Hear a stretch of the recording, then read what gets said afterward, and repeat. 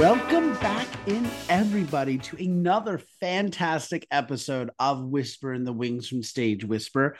We are so honored to have our guest on today. We have a fabulous artist joining us.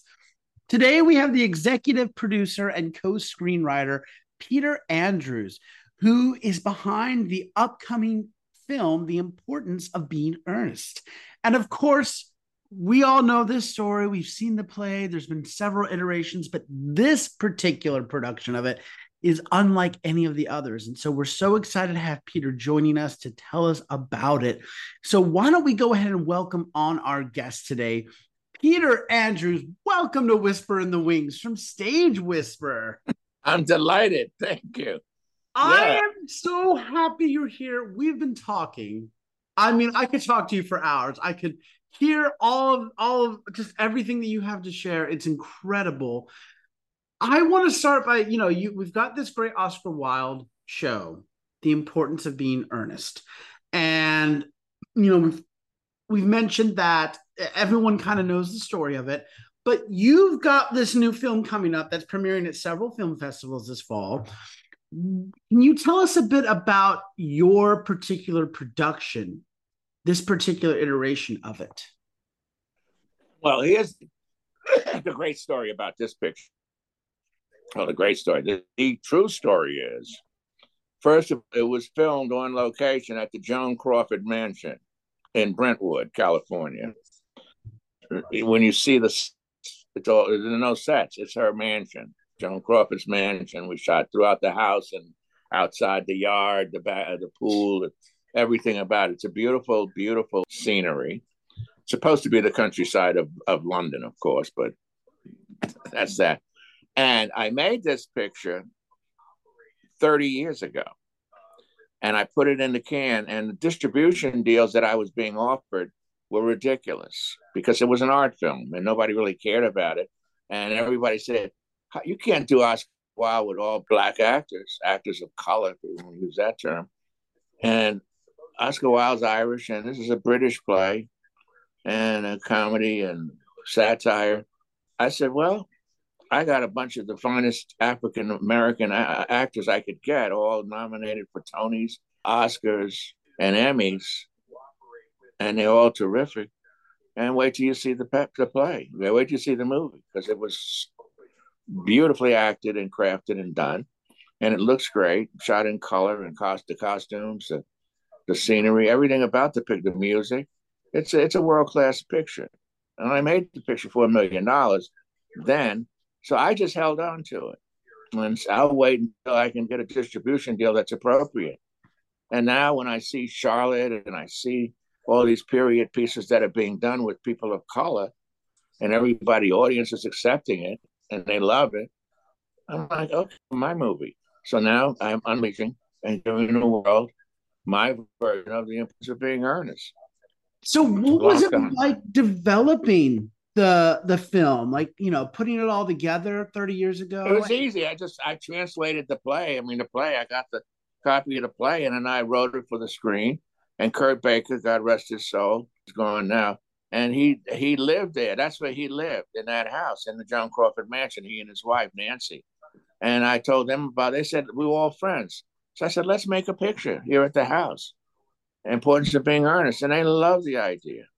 And the actors, we gave everybody the script and the role, and great. As you see, when you see it, I'll send you the trailer and the movie itself. You can look at it. But when you go online on the website, theimportanceofbeingearnest.com, you can actually see the trailer. The trailer is there. So yeah, it came out. It was a fun piece of work, and a few people I've shown it to, they all say, "Wow, this is incredible, timely, and wonderful." Yeah. So we'll see. I was going to say, now you're getting ready to have it premiered at several upcoming film festivals. And then you had mentioned before we started, you'll have it released at several art houses and then hopefully on streaming services for more people to watch. Is that right? Well, we're going to do New York, of course, Philadelphia, San Francisco, Atlanta, Chicago, Los Angeles. So it'll be about 5 or 6 cities with the theatrical. And then we'll go into certain LGBTQ people. They have a big film festival. They want they're anxious to get it because Oscar Wilde being the poster child of that, the whole universe. So they want it. So then it'll be available. We're going to stream it in February on our network, me and Jay, and Josh is Yen. So it'll premiere on Yen and Amazon and Apple and all that. So it'll be streamed. But before then, we won't stream. I don't know. We're going to stream it. We may not stream it then. We want to try to get it the theaters and get it out there. So we'll see. It'll go up in March, April, maybe. So everybody will get to see it, and we hope it'll do well. That's amazing. And yeah, it's kind of a fun project, and it was just great doing it, But as I said, you'll see the period pieces they do. They all have like Charlotte, and which I can't think of. They've got a bunch of period pieces. All you see are these English period pieces, and they got black people, all actors, and finally, and it's great theater, and they're very successful.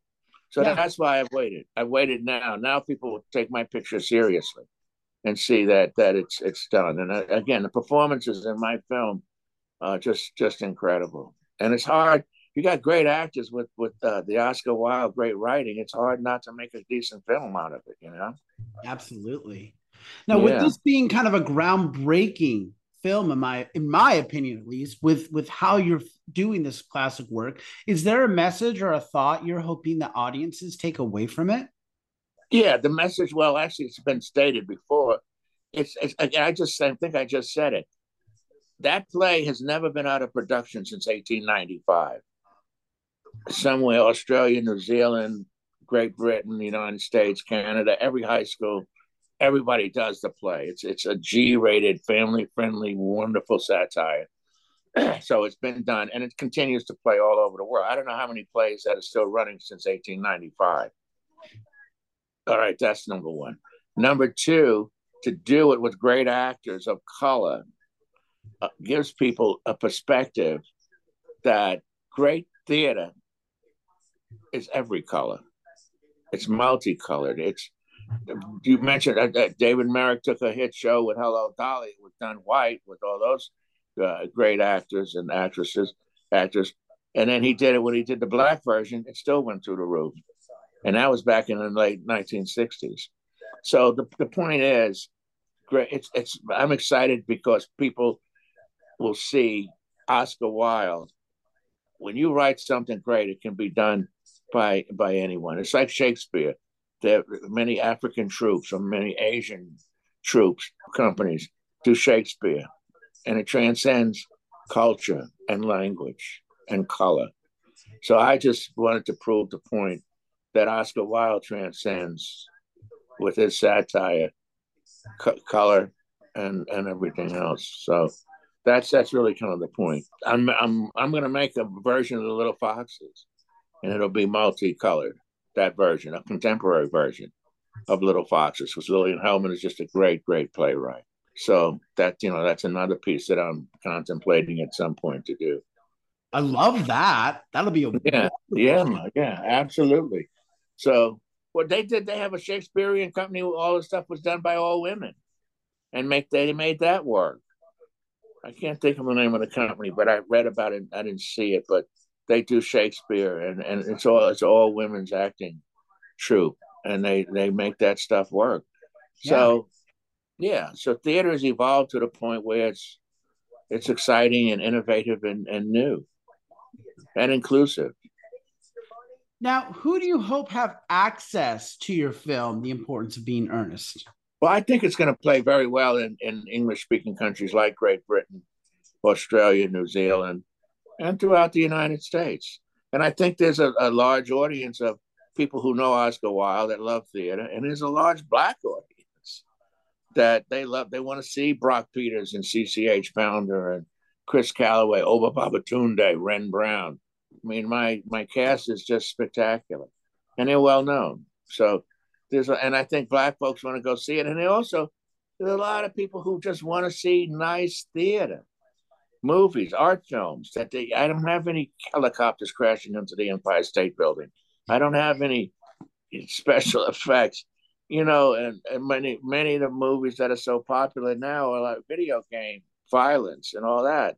this is not that. This is and kids from 7, 8 years old all the way up to grandpa and grandma can look at this picture with their family and enjoy it.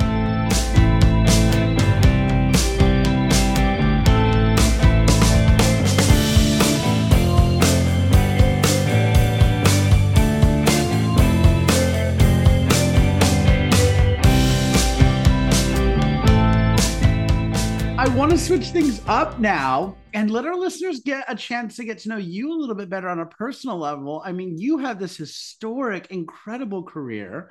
I want to start by asking you, what or who inspires you? You know, what playwrights, composers, or shows have inspired you in the past, or are just some of your favorites? The most important part of my life was I was an athlete, but while I was at the University of Pennsylvania, I used to go down to the Walnut Theater and see the pre-Broadway shows before they went to. In those days, you did tryouts in Philadelphia, New Haven, and then if it did okay and your backers liked it and they wanted to stick with it and you were able to get connections and get a theater, you didn't bring your piece to New York. So I used to go see shows that some made it to Broadway, some didn't. I remember I went to see Lillian Hellman piece, Little Foxes, Margaret Leighton, and I can't think of the other guy, the male lead, well known. And then I used to see a lot of My First Roman I don't know if it made to Broadway or not. Anyway, so I used to go to the theater because I loved it for some reason, as a break from the university and from sports.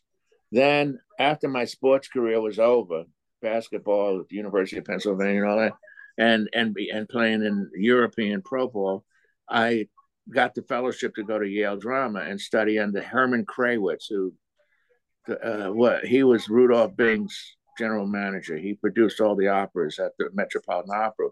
In fact, it was Norma, a world premiere of the woman who starred in Norma, famous opera performer at the Met. I can't think I'll think of her name in a moment. But anyway, we went to see all the dress rehearsals and how opera was produced.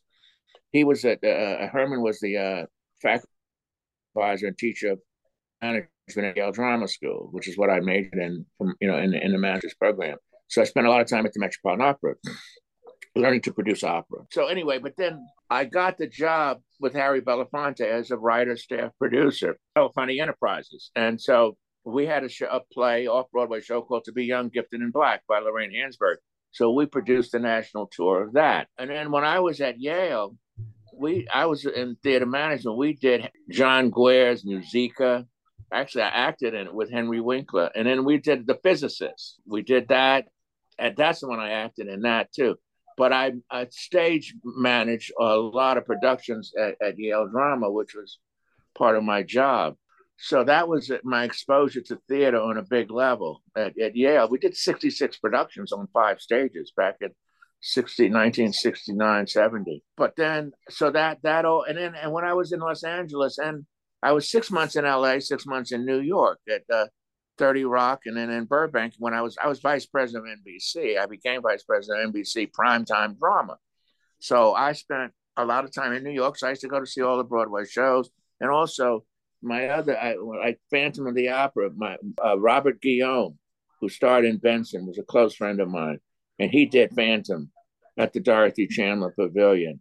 So I always loved great Broadway shows and great theater, which I thought far more important and significant and exciting than television drama. Now, I developed and greenlit Little House on the Prairie, Quincy Chips, Rockford File. I oversaw a lot of all the primetime dramas on NBC primetime for 7 years. So I probably oversaw about 5,000-6,000 hours of television in my career there. But television wasn't the thing that excited me. I love theater, and I still do. I walk into a theater and my whole body gets excited, even on off-Broadway theater. But I went to a little small theater at Johns Hopkins to see the one-woman show on Nina Simone, which I need you to hopefully interview Ron Beverly. I'm going to send you his coordinates, and he'll come down to your studio wherever you do it, or you can do it like this at his apartment in New York. But Ron is somebody you love, and I said he has a play he wrote. Chaz Palminteri read his play, and I think it's Mirror Images, and that's him and an African American woman living together in an apartment, and it's just chaotic and crazy. It's a wonderful piece of theater that they're committed to do. So that's my background, I guess. I lived in Las Vegas for 6 years because I had arthritis from my athletic career days. I had to live in a warm climate, and I had to have certain I had a knee replaced and stuff like that. So Vegas was ideal, but so I saw a lot of the theater, the shows in Vegas on the stage. So I've been a fanatic for. I was in London. I remember I saw the Cuban ballet in London, and I said, God, I wish I could bring this troupe and produce it in New York. It would be fabulous, but they're Cuban, so couldn't do it with the embargo with Cuban. But what a piece of theater that Cuban ballet was. It wasn't ballet. It was just dancing and music and stuff. I mean, it was sort of like, well, anyway, it was just spectacular stuff.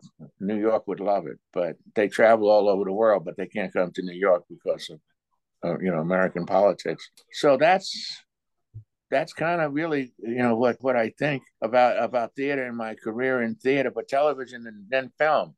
I've been involved in a lot of motion pictures. My resume is fairly long. I partnered with Freddie Fields and David Beagleman at MGM after NBC, and we were at Columbia, and then we went to MGM.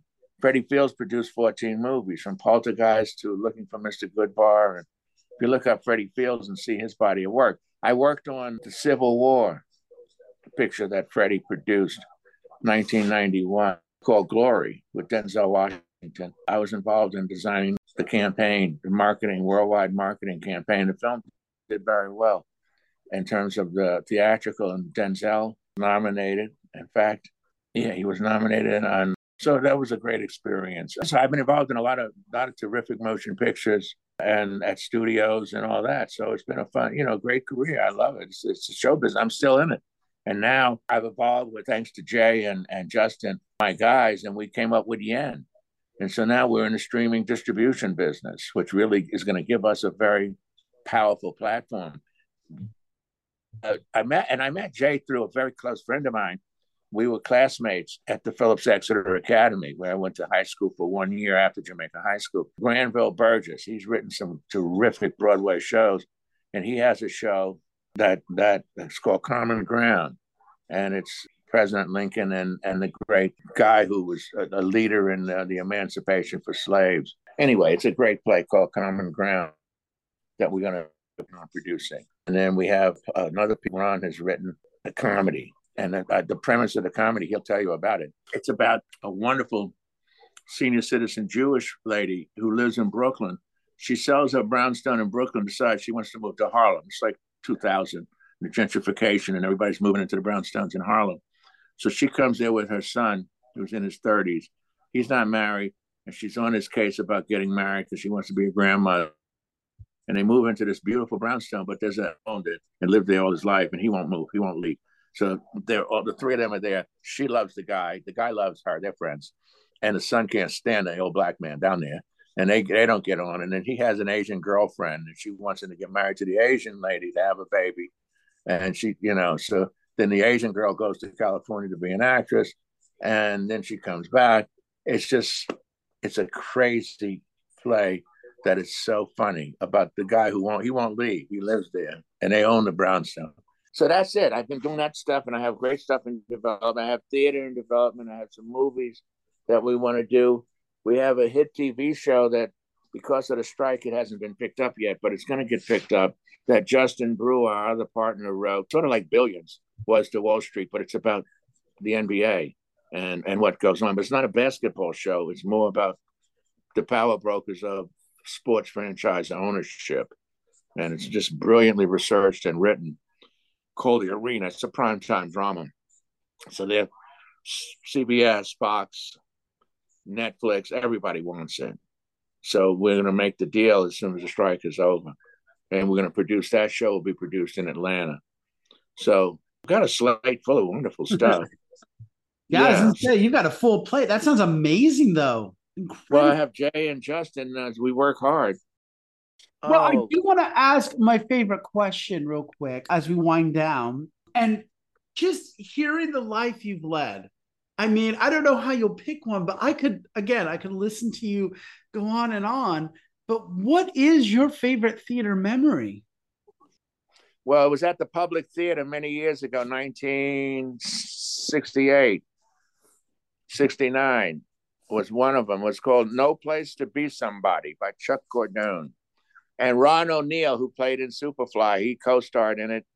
And it was just a great piece of theater. The Great White Hope, James Earl Jones, amazing piece of theater. The other piece of theater that I loved, so memorable, unforgettable, Meryl Streep. Wow, what was that show? Oh, God. I'll think of it in a minute. But there was a play in L.A. I saw, Zoot Suit, but it came to New York and died. But I knew it was going to die in New York for some reason because it was so L.A. and Mexican, and New York is Puerto Rican and whatever, and the New Yorkers just didn't go for that L.A. historical Chicano stuff. But it was a terrific piece of theater in Los Angeles. It did very well out there. I'm just trying to think. It's the religious play with the nun has the baby and all that. Doubt. That's one of my other favorites. That was incredible. That's it. Yeah, Doubt was great. I'm trying to look. Agnes of God was brilliant. Oh my God. I do want to ask one last question for our listeners. If our listeners want more information about your film, or maybe about you, maybe they'd like to reach out to you, how can they do so? They can just go to theimportanceofbeingearnest.com, tell them about the movie. And then I'm just Peter Anthony Andrews. I'm all over the internet, I'm told. I tell you a lot about my life and times and who I am and what I've been doing for 50 years. Wonderful. Well, Peter, thank you so much for taking the time to stop by and chat with us and share all this amazing insight. Thank you for telling everybody you know. My guest today has been the executive producer and co-screenwriter, Peter Andrews, whose upcoming film, The Importance of Being Earnest, will be premiering at several upcoming film festivals and art houses. So stay tuned. You'll be able to catch it very soon. And to get more information and to see the trailer, head on over to theimportanceofbeingearnest.com right now. This is a great version of this film. I'm so excited to be seeing it. I know you will be excited to see it. It's a classic tale, but the way it's being done in Peter's vision is amazing. So make sure you head to theimportanceofbeingearnest.com. So until next time, I'm Andrew Cortez, reminding you to turn off your cell phones, unwrap your candies, and keep talking about the theater. In a stage whisper. Thank you.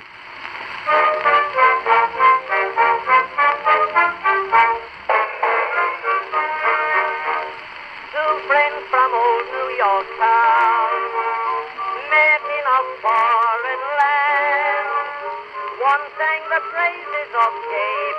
If you like what you hear, please leave a 5-star review, like, and subscribe. You can also find us on Facebook and Instagram at Stage Whisper Pod. And feel free to reach out to us with your comments and personal stories at stagewhisperpod@gmail.com.